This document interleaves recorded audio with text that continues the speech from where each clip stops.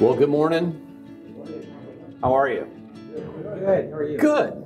Thank you. Me too. For those of you who don't know, my name is Jason Coker, and I'm one of the co-ministers here as well. It's exciting to have you here with us. We're going to continue our teaching series called Giving Up Toxic Jesus for Lent.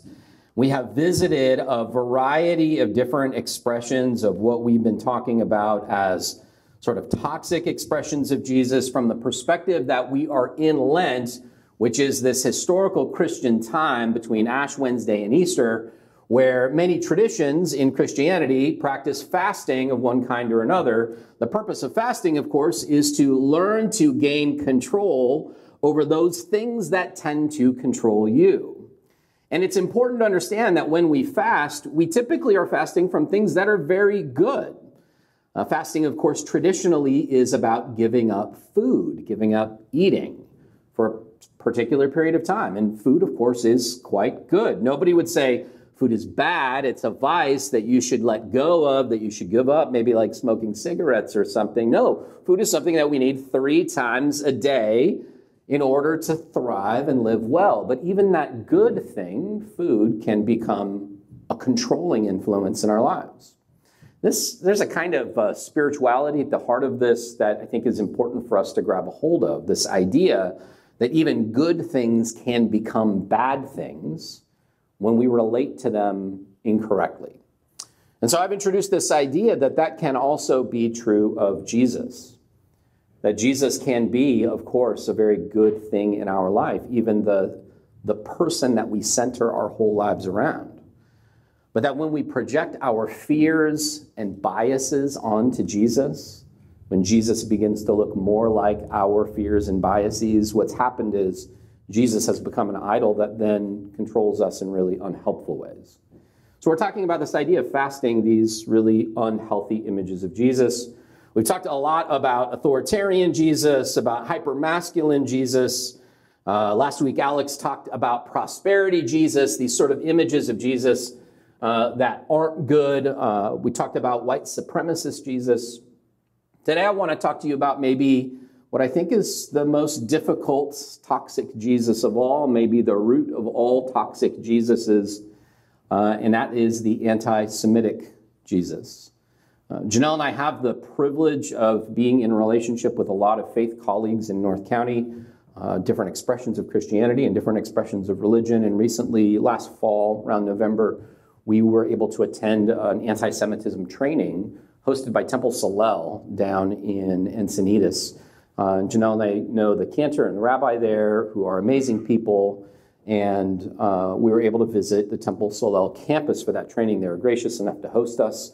And as we arrived at Temple Solel, I experienced something that I always experience when I go to a Jewish synagogue. But it's something I have never experienced when I visit a church. And that is the experience of walking up to the gate and being patted down by security, or Janelle having her purse searched before we walk through a metal detector on our way in. And there's a reason why you will experience that at most synagogues that you visit. And it's because anti-Semitic violence is a very real threat for Jewish people today.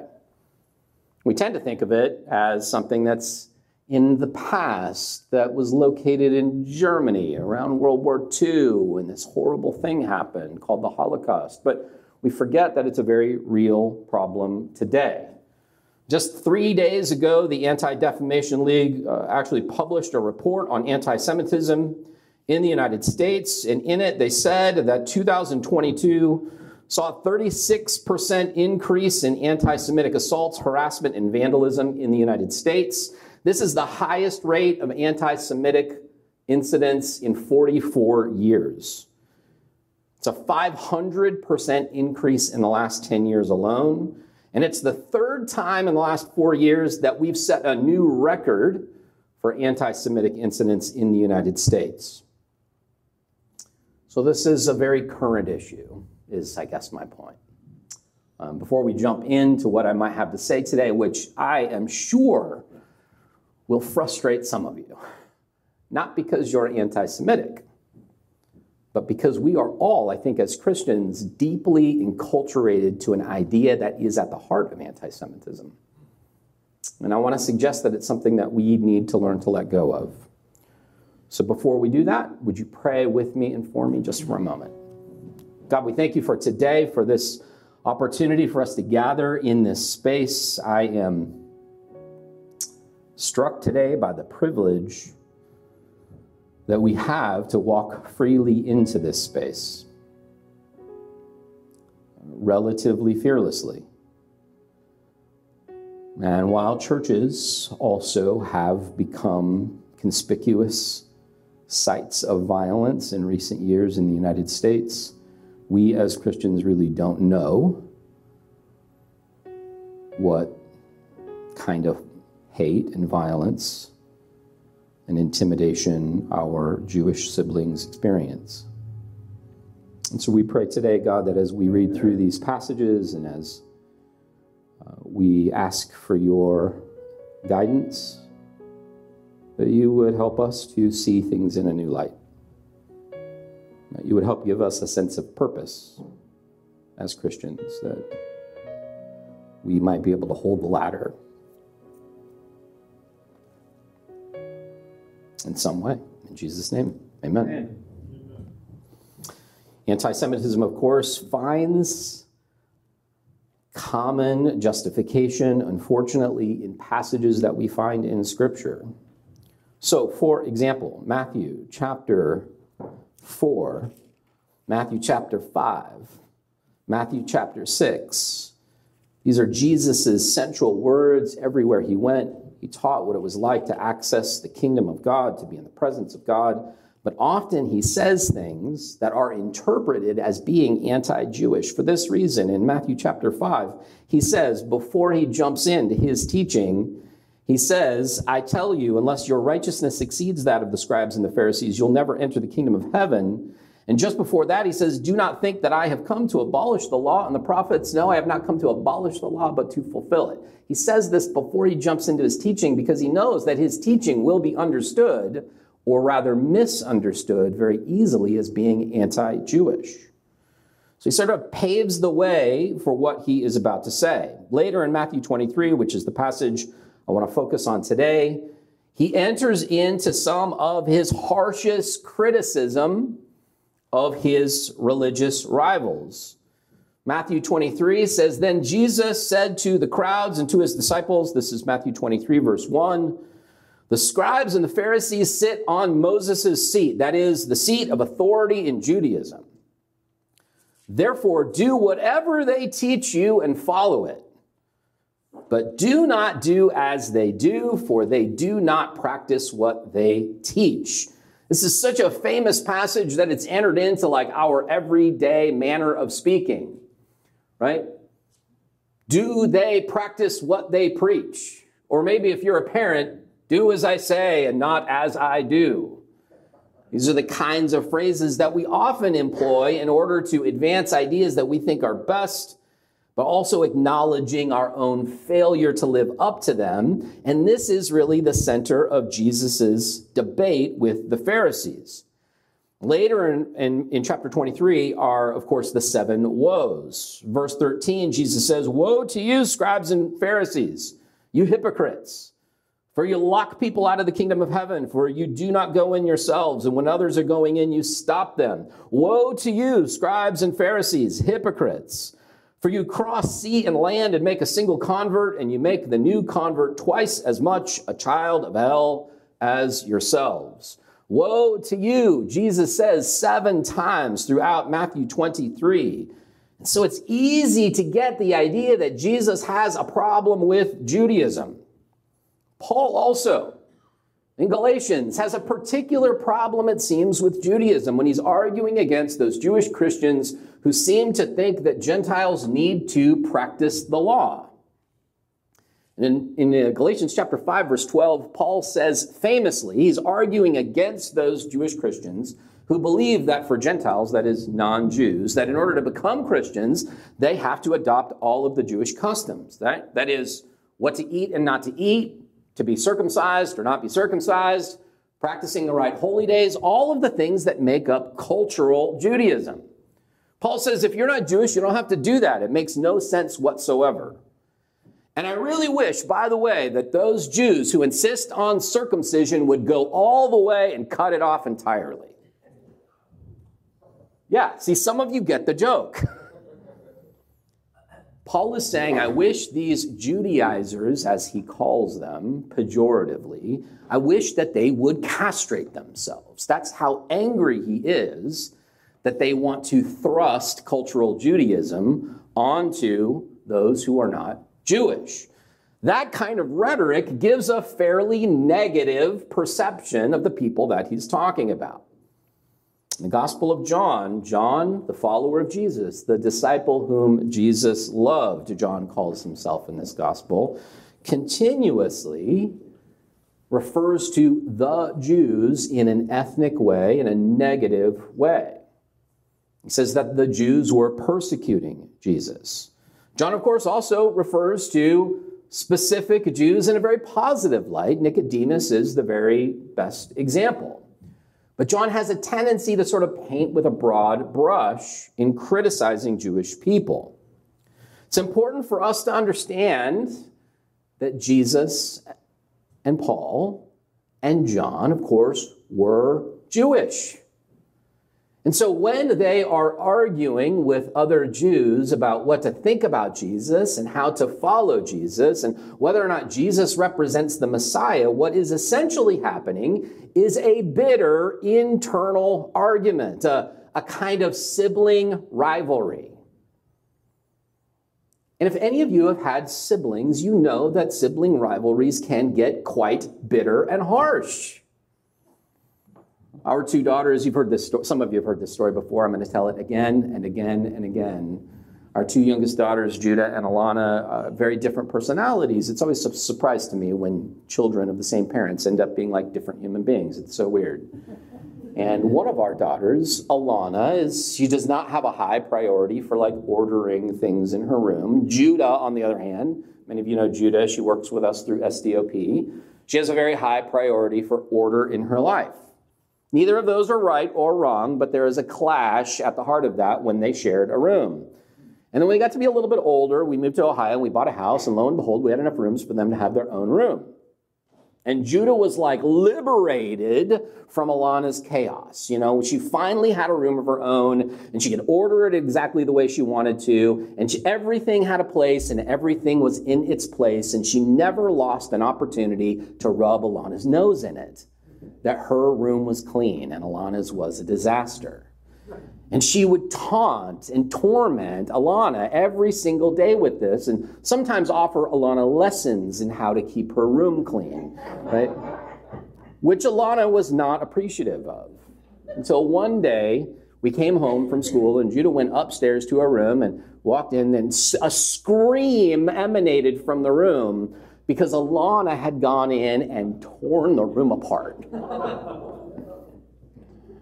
She just couldn't take it anymore, right? Now that is a mild sibling rivalry compared to what my brother and I would often do to each other. We would fight bitterly. One time we got into a fight so bad that, I was tormenting him. He's a younger brother. I was doing one of those things where I pin him down or something and hang a loogie over his face or something terrible like that. And he had gotten big enough and infuriated enough that he reached out and he grabbed the closest sharp object he could grasp, which was a ballpoint pen, and he proceeded to sink it into my thigh. I learned to respect him a little bit more after that. Sibling rivalries can be bitter, and that is exactly what we see happening in these passages. But something happened over the years as Christianity began to grow amongst Gentiles. Paul took Christianity, he took Judaism rather, and he sort of innovated Judaism and made it applicable to non-Jews. He said you can practice the morals and the ethics of Judaism without having to be circumcised or not eat bacon or celebrate the holy days of Judaism. And that took off like wildfire. Eventually, Christianity spread and became a majority Gentile religion. And then in the 4th century, that majority Gentile religion became the official religion of the Roman Empire.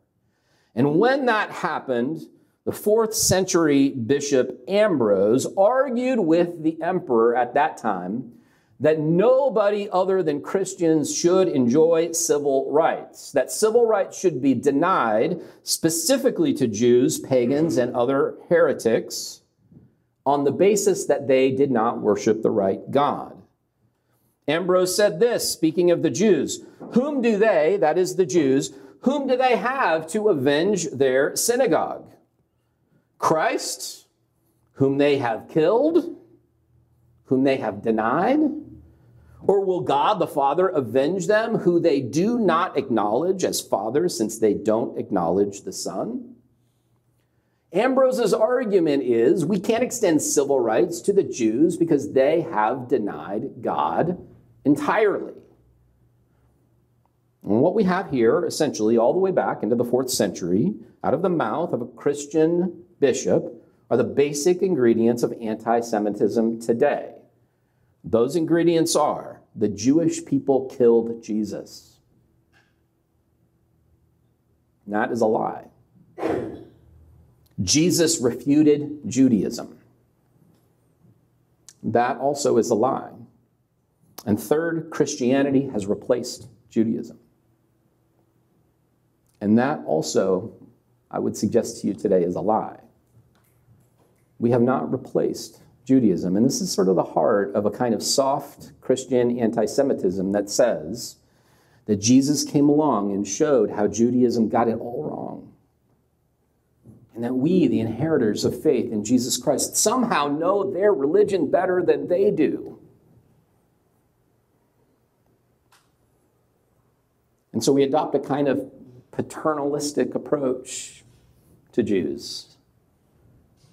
Like somehow we are enlightened about their own faith. We are the ones who finally got it right because Jesus came along and revealed what was wrong with that religion. But Jesus, of course, did not deny or refute Judaism. He affirmed it. Like Matthew chapter 5, verses 17 and 18 says, Jesus said, I have not come to abolish the law, I've come to fulfill it. Jesus also in Matthew chapter 5 goes on to enter into a kind of debate with his rivals, where he says, again, 7 times, you have heard that it was said. These are the 7 antitheses of Jesus, where he says, you have heard that it was said, you shall not murder. But I say, if you have judgment in your heart for anybody, you have committed murder. He does this again and again. He upholds the goodness of the law, but he reveals something about it, and that is namely that any of us at any time can and often do use the law to break the law. This is known as following the letter of the law but ignoring its spirit. And any good lawyer can tell you how this works. It turns out that as human beings, we have a particular genius for taking laws and twisting them to find a way around them, and thereby breaking what the intent of the law was to begin with. Jesus is not refuting Judaism. He is affirming the spirit of Judaism and pointing out that there are those that he is arguing with who are hypocrites. They're using the letter of the law to avoid what it really intended.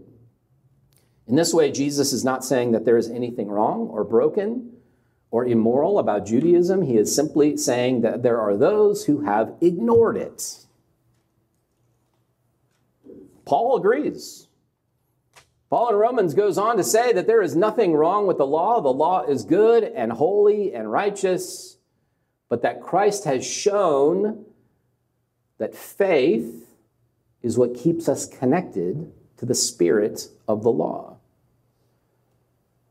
Faith is not something new that entered in with Jesus. Faith can be found in the amazing examples of Old Testament figures who have demonstrated what faith looks like. We see that in the book of Hebrews. what we do is we read into these passages a sense of rivalry. We read into these passages, Jesus' sayings and Paul's and John's, we read into them a sense of self-righteousness. We as humans deeply desire to be right, to be the best, to be the strongest. And so we take these passages that we read through a lens of rivalry, and we use them to colonize and conquer and sometimes even kill other people. This is, unfortunately, much of the history of our tradition. The moral psychologist Jonathan Haidt says this that I think is helpful for illuminating how this works. He says, morality binds and blinds.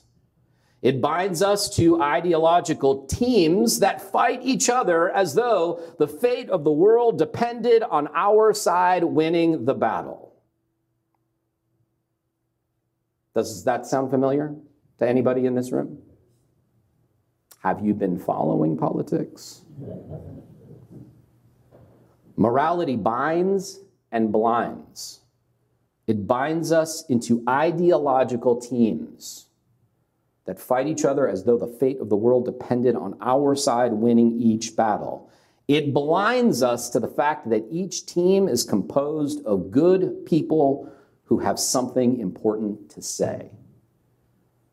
Now listen, if you are as ridiculously leftist as I am, that last sentence could be hard to hear. Because our ideological commitments blind us to the reality that there are good people on the other side of our disagreements.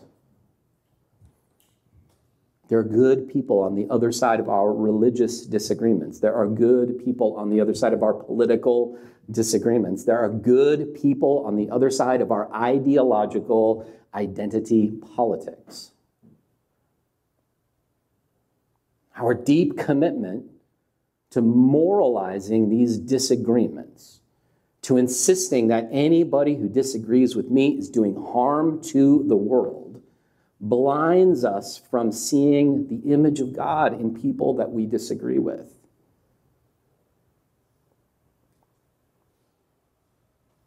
It's hard for me to hear that, and it's hard for me to say that, because I am as blinded by those ideologies as any of us.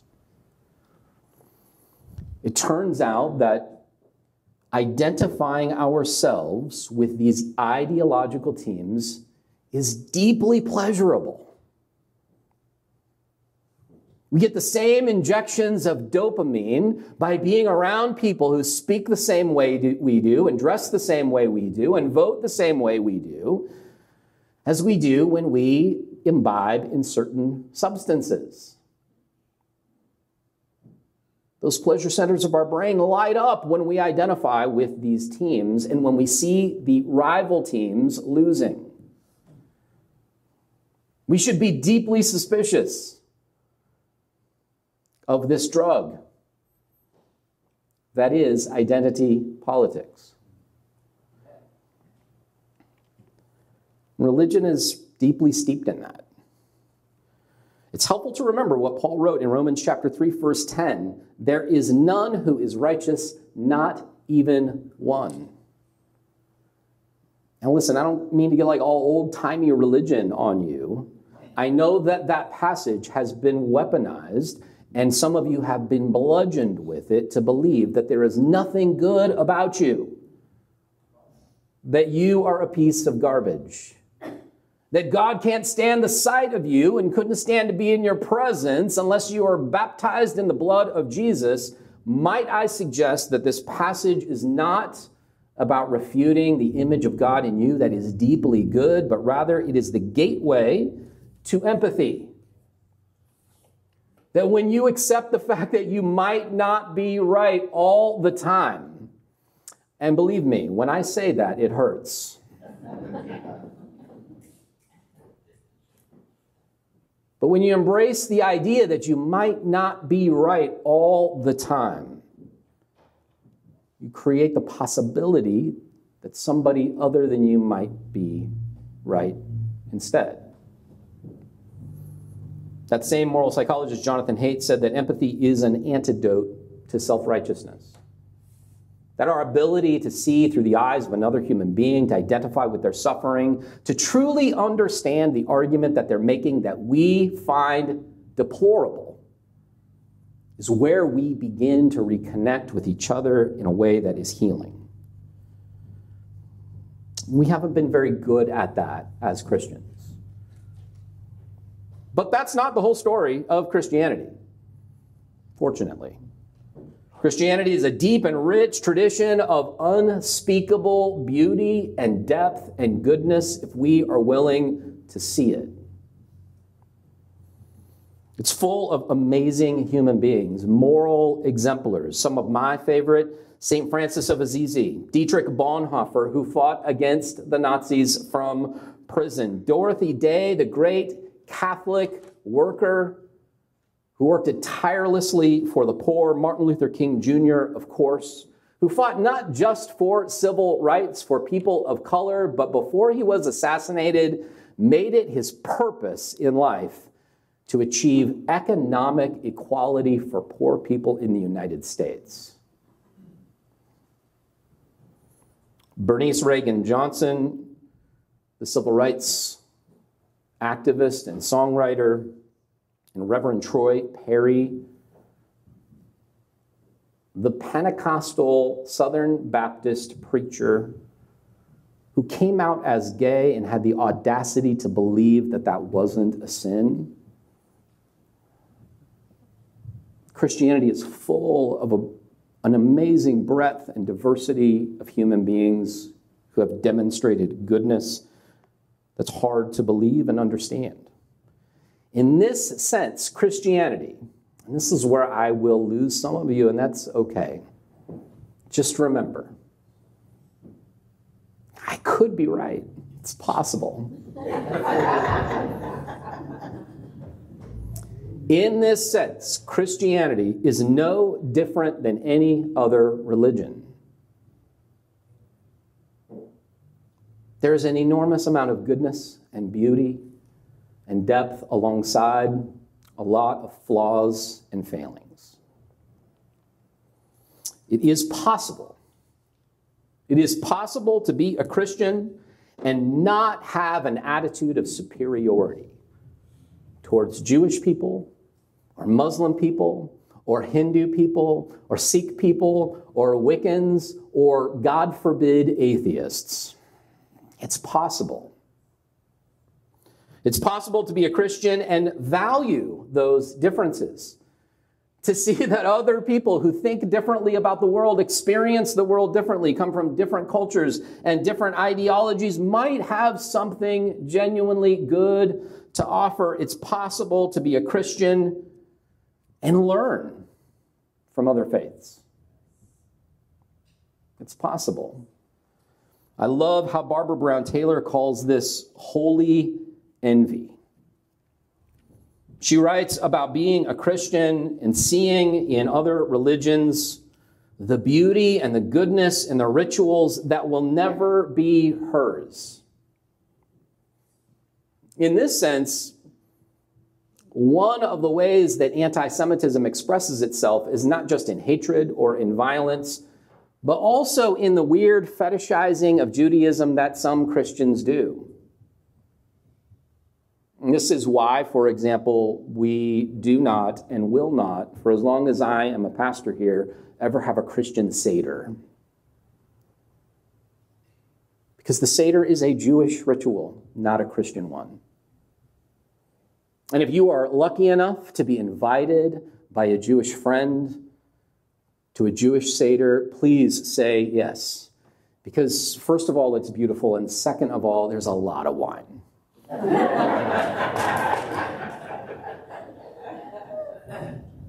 But when we appropriate the Seder and try to make it our own, we're doing what colonizers have always done. We are saying, this good thing actually belongs to us. Barbara Brown Taylor talks about seeing the beautiful rituals and beliefs and ethics and morals of other religions, and talks about this as holy envy. And I want to end just by sharing this quote from her book, Holy Envy, which I highly recommend. She says, "It was not until I began meeting people of other faiths in their most sacred spaces that I learned how bruised some of them were by Christian evangelism. Worshippers at Hindu temples returned to their parking lot after one of their major festivals to find Christians by their cars with pamphlets demeaning their holiday. Muslims were used to Christians saying malicious things about the Quran. Native Americans were tired of being asked what God they prayed to. The shared consensus is that Christian evangelists are not very good listeners. They assume they are speaking to people with no knowledge of God themselves. They're disrespectful to other people's faiths." Listen, the reason I think anti-Semitism is the original sin of Christianity is because it is the original manifestation of an attitude of supremacy and superiority. We think we understood their religion better than they did, and so we have taken their place. And you can find that essential move, that essential arrogance, at the heart of all of the toxic Christianities that we have talked about. The authoritarian Jesus, the hypermasculine Jesus, the white supremacist Jesus, the prosperity Jesus, all of these are expressions of exerting my power and my superiority over another human being. Yeah, you don't have to do that. We don't have to do that. There's nothing wrong with being Christian. It is a deeply good and beautiful tradition. If I didn't believe that, I wouldn't be one. And we live in a world where you get to choose now. We live in a world where you can let this tradition go if it no longer seems good to you. But I find that it is an incredibly beautiful and diverse expression of faith, as long as we don't use it as a weapon. Amen? Amen. All right, let's pray. God, we thank you again for today, for how these words of Scripture challenge us and stretch us. We ask that you would teach us how to engage in the debate around what is good and right and true, just like Jesus did. That we can, like Jesus, take a stand on the things that we believe in without demeaning or erasing other people's cultures or identities. We ask most of all that you would teach us in that debate, in that posture, to have enough empathy and humility to learn from those people that we disagree with, so that together we might be all transformed into something new. By your grace, we pray this in Jesus' name. Amen.